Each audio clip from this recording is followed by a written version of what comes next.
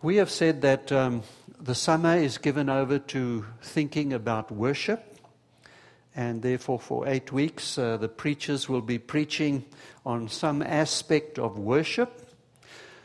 Each week we will also identify one area of worship in the gathered congregation. That is what we are here, the gathered congregation, and we will talk about how you can more meaningfully be involved in the gathered congregational worship. The other side of the coin, of course, is your individual worship, and you are a worshiping person throughout the week.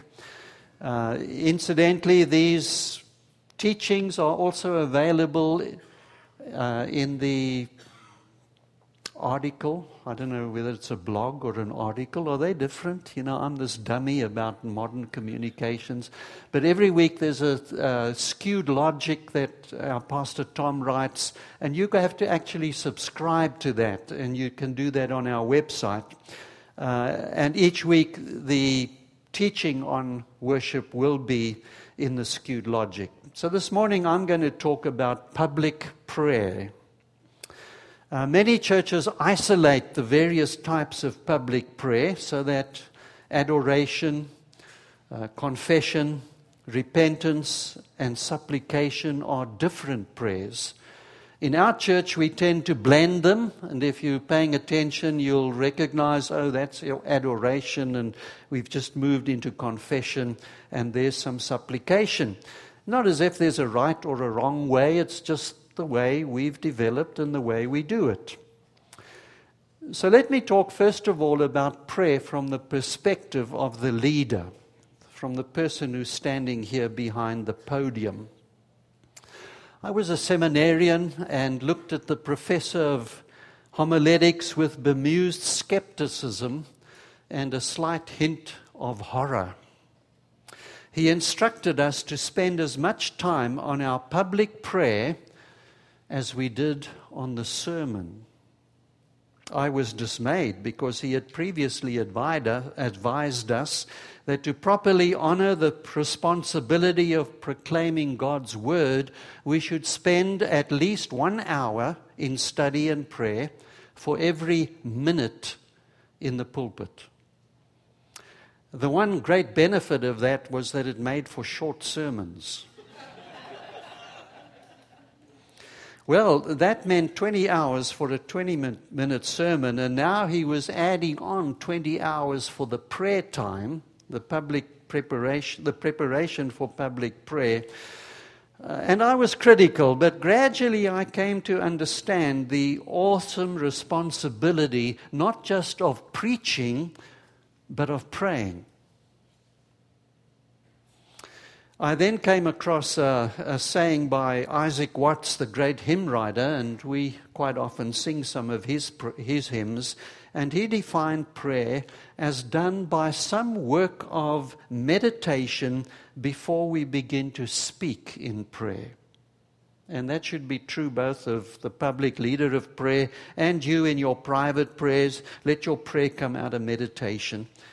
Well, that helped me understand that the two activities were one and the same, running concurrently through the mind and through the heart. So, as I studied to make rough notes for the first draft of my sermon, I would also be drawing notes for a first draft of the prayer. Prayer and word were then joined together in a crucible of meditation, which we might call a molten metal, from which the sermon and the prayer were crafted. And then I noticed that people often commented more on the public praying than they did on the sermon, which was rather humbling, but also very gratifying. Now let's look at prayer from the perspective of the worshipper. How should you react when the leader says, "Let us pray"? An anonymous author wrote, "When we pray, there is a clash of arms in the heavenly spheres." Somebody else wrote that the devil sneers at our resolutions, laughs at our programs, and trembles at the weakest believer on his knees. Therefore, when I say, let us pray, all hell breaks loose. The devil comes to you and suggests to you that this is a time to fall asleep. He will distract you. He'll say to you, do you know who that lady with the funny hairstyle is in two rows in front of you? He will fill your mind with anxieties, and you will go off on a mental journey of your own and be entirely distracted and all over the emotional map, because he will be exercising all his power to prevent us from united prayer. Wandering thoughts, therefore, should be harnessed. This is the hardest work that you have, is to pray, which is why it's so hard to do it, isn't it? And it's the hardest thing you do in public worship, which is not spectator sport, but we are all participating together, and you are being led, therefore you should follow. I'm really a latent Baptist, so I do this by saying amen. Sometimes I say it loud or under my breath. I try to agree with what I'm hearing. I say thank you, God. I say amen. Yes, please. Do it, God. And if you're sitting near me, you may be distracted by that. I don't always do it out loud, but sometimes I can't help myself. So you'll have to forgive me for that. But I ask you to engage in whatever way works for you, so that the prayer is not some isolated guy mouthing off blessings in front of you, but it is you following and agreeing because you are being led in prayer. Now, the other side of the coin is when I say, let us pray, not only does all hell break loose, but all heaven breaks loose. In Luke 11, the disciples said, Lord, teach us how to pray. And Jesus responds in the next 12 verses. And the first thing he says, when you pray, say, our Father. And the pronoun our means that Jesus says, hey, I'm going to join you. And he takes your hand or puts his arm around your shoulder and says, let's go together to the Father. So the Son is active in prayer. In verse 13, the Father responds to the prayer of the Son and his mentee, his disciple, with an amplitude of generosity. You, says Jesus, being evil, know how to give good gifts to your children. How much more your Father in heaven? So now we have the Father and the Son involved in the prayer. And what is the amplitude of the Father's blessing to us? Well, regardless of whether the prayer receives a direct yes from God, or whether it receives a direct no from God, both are specific answers. One of the first words all three of my children learnt was the word no, because as parents we use that, and God is our Father. Sometimes he says wait, which is the hardest of all, but whether it's yes, no, or wait, he always answers your prayer by giving the Holy Spirit. You give good gifts, how much more your Father will give the Holy Spirit. God is therefore the prime mover in all of our spiritual life, and no more so in our praying. And the full attention and action of Father, Son, and Holy Spirit kicks in. Because when I say, let us pray, we have an invitation into the throne room of the King of Kings.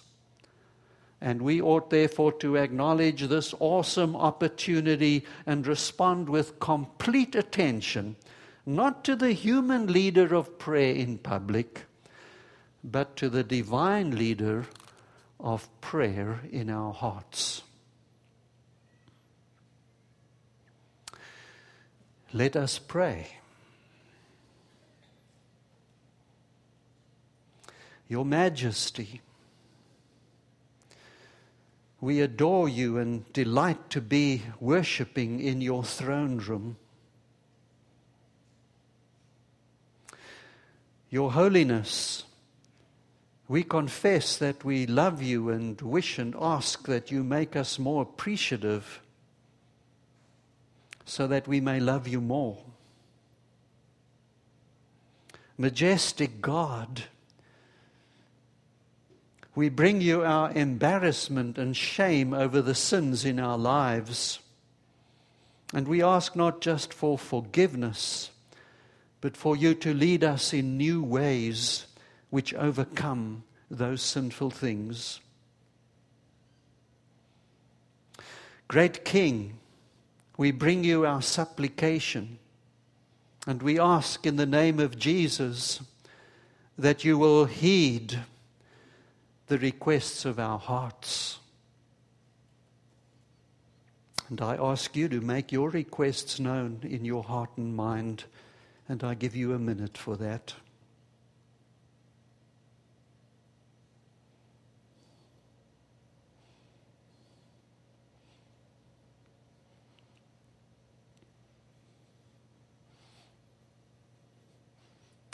And great God, we pray for our Vacation Bible School. We thank you for Diane Rolfing and her work and her labor of love and all the volunteers, and pray that as this hall is cleared for children to hear and appreciate more of the gospel and of Christ, that you will bless the endeavor beyond our wildest expectations to bring our children into a saving knowledge of yourself.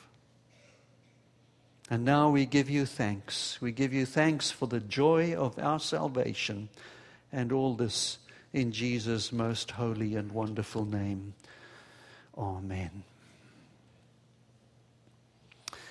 For those of you who time the sermon, now's the time to look at your watch. That was not sermon. This is. I recall as a 10-year-old coming home from the swimming pool in our neighborhood, and an ambulance pulled up next to me. It was from a neighboring city, and the driver rolled down his window and asked directions to the hospital in our city, which was well equipped and well known. Well, being 10 years old, I was all flustered by the noise and the activity and sensing the urgency. I pointed the ambulance in the wrong direction. And I was trying to correct this when he took off with his siren wailing and went in the opposite direction to the hospital. In my imagination as a 10-year-old, I really thought I had committed murder, that there was somebody in the back who may have lost their life because I pointed the ambulance in the wrong direction. I lived with guilt. For about 2 weeks, my mother would ask me, "What's the matter?" She must have seen the change in my demeanor, and I was unable to speak about it because of the sense of being shaken. Eventually, I burst into tears when she asked me and said I felt responsible for somebody's death. And she asked the circumstances and then took me in her arms, and she cried a bit with me and comforted me and reassured me and soothed me. And I then entered into a world of not being shaken anymore. And the difference was profound. We have all experienced that, have we not? With our children or ourselves, we've known where to go for help, and instead of coming to the source of comfort, we have clammed up or even run away from it. And that's basically what the sermon is this morning. So listen to the scriptures and trace the word come and not coming, and the word shaken and not shaken. So here it is, Hebrews chapter 12, starting at verse 18. You have not come to a mountain that can be touched and that is burning with fire, to darkness, gloom and storm, to a trumpet blast, or to such a voice speaking words that those who heard it begged that no further words be spoken to them, because they could not hear what was commanded. If even an animal touches the mountain, it must be stoned to death. The sight was so terrifying that even Moses said, I am trembling with fear. But you have come to Mount Zion, to the city of the living God, the heavenly Jerusalem. You have come to thousands upon thousands of angels in joyful assembly, to the church of the firstborn whose names are written in heaven. You have come to God, the judge of all, to the spirits of the righteous made perfect, to Jesus, the mediator of a new covenant, and to the sprinkled blood that speaks a better word than the blood of Abel. See to it then that you do not refuse him who speaks. If they did not escape when they refused him who warned them on earth, how much less will we if we turn away from him who warns us from heaven? At that time his voice shook the earth, but now he has promised, once more I will shake not only the earth, but also the heavens. The words, once more, indicate the removing of what can be shaken, that is, created things, so that what cannot be shaken may remain. Therefore, since we are receiving a kingdom that cannot be shaken, let us be thankful and so worship God acceptably, with reverence and awe, for our God is a consuming fire. May God bless our meditation in these things this morning. The passage contrasts many things, but two mountains are central to the whole picture that has been drawn for us. The two mountains are metaphors symbolizing a world that is being shaken and a world that cannot be shaken. The mountain which can be shaken, representing a shaken world, is Mount Sinai. It is described for you in Exodus 19, and in the Seasons Weekly there's a little piece called Focus on 4. Maybe you've never really noticed it before, but each week the preacher develops some questions for you to consider the sermon through the week as a worshiping person. And what I've done this week is I've taken the Old Testament references to this New Testament passage and asked you to compare and to enrich your understanding through the Old Testament precedent. Well, the first mountain is Mount Sinai. You have not come, he says, to a mountain which can be touched, and it's just as well, because this is a mountain that is lethal. It is hideous with the power of God. It has the strength to execute you instantly if you do the wrong thing. It is burning with fire and darkness, with gloom and storm. The trumpet blast is deafening so that your ears ring, and the words are unbearable. Not just the message of not touching the mountain, but the message of disobeying the 10 Commandments which were given on Mount Sinai. And even Moses, this man who had met God face to face, said about this experience, I am trembling with fear. It was a do or die covenant. Rather, he says, Instead of going there, you are to heed the invitation of God and come to Mount Zion. Throughout the Old Testament, in prophecy, especially in the prophecy of Isaiah, this Mount Zion is referred to as the heavenly city of God, the place where God dwells. When they built the temple on Mount Zion in Jerusalem, it was built according to a divine plan, and it was meant to symbolize the dwelling of God on high. Now he takes Mount Zion not as the physical, geographical building, but as the heavenly place where God dwells, and he expounds it, saying, "You have come to the city of the living God." There are thousands upon thousands of angels stacked around us on the bleachers, and they are in joyful assembly with us.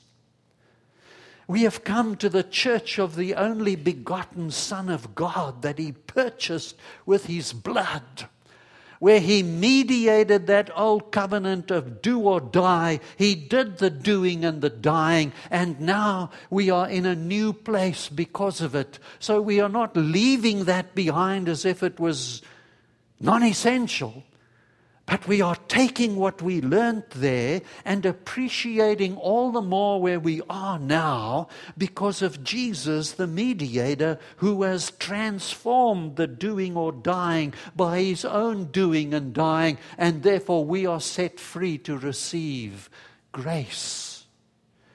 And the throne room, which was a throne of terror and of fear, has become to us through the mediation of Jesus a place where God gives grace. What a contrast. This is where you have come, to a place that cannot be shaken, because it's the dwelling place of God himself. Just to reinforce that we're not turning our back on the old covenant,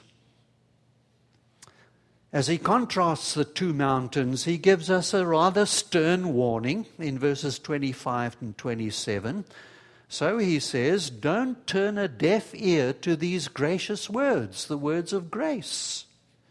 If those who ignored earthly warnings on Mount Sinai did not get away with it, what will happen to us if we were to turn our backs on the offer of grace? And there is a threat there which we should understand, that God has not changed, but our approach in coming to God is different and is filled with majesty and glory and grace. So he follows it up with a wondrous assurance, and this is what he says. At that time his voice shook the earth, but now he has promised, once more I will shake not only the earth but also the heavens. The words once more indicate the removing of what can be shaken. And now he's using Mount Sinai as a symbol of anything that shakes us. Those are all removed, all created things, so that what cannot be shaken may remain. Now, these readers were shaken because of persecution. And the letter to the Hebrews was written to them in order that they should not turn their backs on the gospel of grace and go back, because the road was so hard.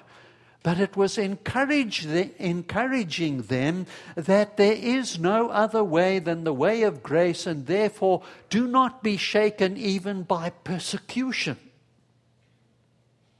They had seen, maybe some of them, their houses ransacked and themselves expelled to banishment, losing everything. They may have been tortured themselves. Maybe they saw loved ones and respected leaders tortured to death. And therefore, you can understand that they were weighing it up. Is this something that is worth following, if this is what I get for serving God, thank you, but I don't want to serve you. And the apostle or the writer is saying, it's worth it, because those things that shake you are passing away in order that the unshakable world of God can be inhabited by you. Everyone in this room has been shaken. Sometimes all it takes is saying hello on the phone, and the voice on the other side gives you news that shatters. It may be a doctor's office. It may be someone you love telling you of circumstances that seem unbearable. It may be one of a million things that shake you to your core. And sometimes we get shaken time after time after time in such a way that we also ask the question, is it worth serving this God? If this is how He rewards His friends, who wants to be His friend? And this writer comes and he says, that is all stuff that is passing. And I invite you into the world where those things are dealt with in such a way that you cannot be shaken anymore. So this is a great invitation to you in your shakenness, to change your perspective, because over here where you are shaken, it seems as if you are in a prison cell and you are surrounded with bars and you are confined, and all you can see is a little patch of blue up there, and only at a certain time of the day does a thin, weak shaft of sunlight speckled with bars come into your prison cell. And he's saying you can be brought out of that into the heavenly city of the living God. You can have yourself transported from the world of prison guards into the world where there are ranks of angels in joyful assembly, to the church of the living God, to the place where God is judge, but He makes perfect those who are imperfect, who are in His presence, where Jesus has mediated, not as the blood of Abel crying out for vengeance, but the blood of Jesus pleading for reconciliation. That's where you come. That's where we should be living. And this is what informs our worship. Did you remember that in the reading it said acceptable worship? Here's how Eugene Peterson puts it in the Message, this astounding affirmation. Do you see what we've got? An unshakable kingdom. And do you see how thankful we must be?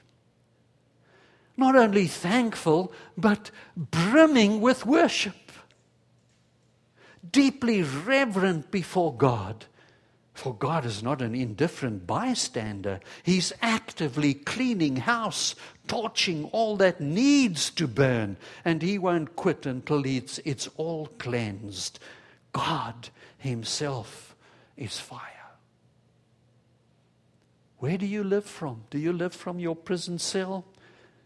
Or do you allow the Holy Father to transport you into this place where, yes, you were shaken, but now you inhabit the place that cannot be shaken? Well, I was going to end the sermon there, but I'm sorry to disappoint you. Because a new thought struck me, one which I've never had before, and maybe it's just because I'm dense and obtuse, and I freely confess that. But it suddenly occurred to me that I've always thought about this passage, and I've always preached it as worship in the gathered congregation. For after all, you have come to the assembly place of thousands upon thousands gathered in joyful celebration. Well, that's gathered church, isn't it? But all of a sudden the thought struck me, what if this also refers to my private lifestyle of worship? And something astonishing happened to my mind and to my spirit. Because all of a sudden it seemed I should start every day in this place. I should not just instruct my own heart and the congregation that when you come to worship on a Sunday, you should be saying to yourself in terms of Hebrews chapter 12, yippee, I'm going to the city of the living God and there'll be thousands of angels to welcome me. But every morning I have a certain routine which I follow. I get up and I take some medications, and then I feed the dog, and then I make coffee, and then I go and sit. And it's about a 45-minute process. And from the moment I open my eyes, I'm saying, thank you, God, for this day. And this is what I think it's going to look like. Here are the things that I don't know what's going to happen. Here are the people I have to see. Here's some of the problems I have to deal with. Here is what I hope to study. God, just here's my day. Please walk with me into this day. And it's a wonderful way of having a quiet time. I can't stand to sit still because I usually fall asleep or my mind wanders. And the thought came, when you get out of bed, you're not going to take medications and drink coffee and feed the dog. You are coming to the city of the living God. And I thought, what an idiot I've been. All these years I've thought it's me coming to God. But it's God saying to me, come. Come into my presence. And there are 1,000 angels all pressing around the coffee pot. And that poor dog, he's got 1,000 angels watching him eat. Well, maybe he likes it. And I think that this is accurate, you see, because he says, give heed to the voice that's going to speak to you from not Mount Sinai, but from Mount Zion. And what is that voice? What would it look like? And it suddenly occurred to me that the chapter heading, chapter 13, shouldn't be there. Chapter 13 belongs to chapter 12. And if I want to know what it looks like to be a person centered in Mount Zion who is invading the world that is shaken and bringing unshakableness to that world, then chapter 13 tells me what it looks like. And it's like this. I once climbed Mount Whitney and we set off as the sun was rising, and just the peaks were bathed in sunlight. Some of them snow-covered and others forested, and some bare rock. And as the sun rose, the sunlight crept down the mountainside and soon flooded the foothills. And as we climbed, the sun shone into every gully. And so it would be with our worshiping as a lifestyle. The apostle here says, everything you do is worshipful. But I'm just going to highlight some peaks in the rising sun of worship. And here's what they are. The first one, when Mount Zion invades the shaken world, is be ready with a meal or a bed when it's needed. It's that simple to worship God. Call the deacons and say, I want to be on the list of providers of food. You don't have to cook it. You can go and buy it if you like at Schnucks or wherever and take it around. We're not asking for cooks. We're asking for food providers. You've got a spare bed. Is there somebody who needs one from time to time? The worshiping person is generous. When Mount Zion invades the shaken world, they regard prisoners as if they were in prison with them.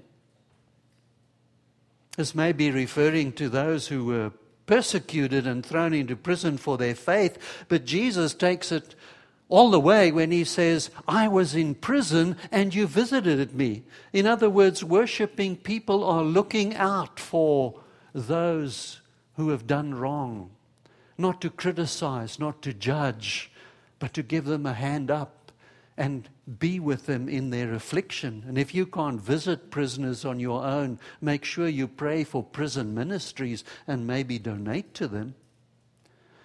Mount Zion invades this world when we look on victims of abuse as if what happened to them happened to you. So we are looking out for the poor and the needy and those who have been abused. Again, not with criticism and judgmentalism, not to tear them down, but as worshiping people to extend God's grace and be alongside them. And when Mount Zion invades the shaken world, as worshiping people, we honor marriage and we guard the sacredness of sexual intimacy between wife and husband, because God draws a firm line against casual and illicit sex. And why would that be? Does he just want to spoil our fun? No, because all sex is an act of worship. All sex takes place within the covenant of marriage, and the covenant of marriage echoes the covenant of God. And therefore sex is important as an intimate thing between covenant-keeping partners. And by implication, when the sun rises and floods the whole landscape, all of marriage is a sacred place, not because of what I'm getting out of it or putting into it, but because of the covenant, God's covenant. And we are grateful for the gift of our spouse. Mount Zion invades the shaken world by countering the American dream, which is the dream of greed exercised with liberty. And it says, don't be obsessed with getting more material things. If you're going to be generous, as we have said, then you won't be obsessed with hoarding, but with giving. Be relaxed with what you have, however much or however little. Since God himself assured us, I'll never let you down and never walk off and leave you. And we can boldly quote the Old Testament. God is there, ready to help. I'm fearless no matter what. Who or what can get to me? And Mount Zion invades the shaken world, says the writer to the Hebrews, when worshiping people appreciate their pastoral leaders, those who give you the word of God. Take a good look at the way they live, and let their faithfulness instruct you, as well as their truthfulness. And that will lead you to pray for your pastors as never before, because we all tremble at this very point, knowing that there are times when the truth does not govern us. And so we hope also to be examples of repentance and of poverty of spirit. And he sums this whole thing up. He lets the sun shine on the entire range, from top to lowest point of the foothills, when he says there should be a consistency that runs through us all. A consistency of grace that begins when I open my eyes and begin my day, and it runs through to when I close my eyes at night and say, thank you, God, for another day in your presence. A consistency that runs through us all. For you see, Jesus doesn't change. The most bewildering thing is these changeable people. And in your workplace, if you one day being a spirit-filled believer and the next day you're a griping unbeliever in your behavior, it's bewildering. And he's saying, be consistent in your worship, because that will make you consistent in living. And that's what worship is. It's being grateful for God's grace. Being graceful and grateful are one and the same things. They come from the same root word. Grace, filled, great, full. Worship is gratitude. Worship is grace received, lived out with gratitude. And you are to do that throughout the entire range of your life. And so it is that Mount Zion invades a shaken world. And you in your shakenness come today. So let me ask in conclusion, what has rattled you and what has shaken you lately? I had some rattling news this last week.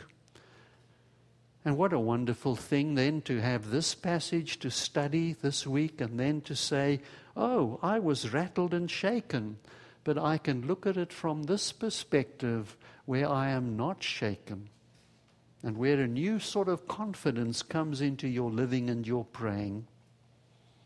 And second conclusion, this says, you have come.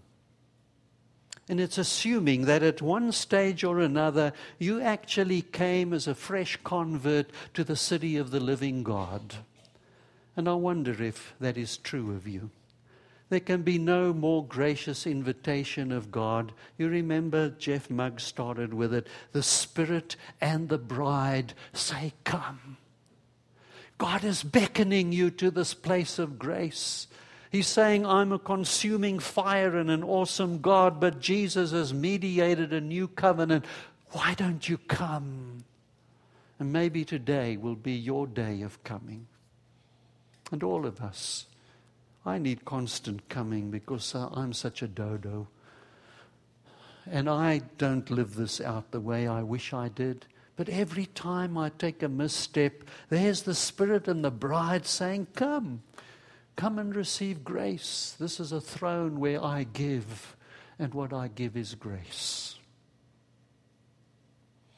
So, let us pray.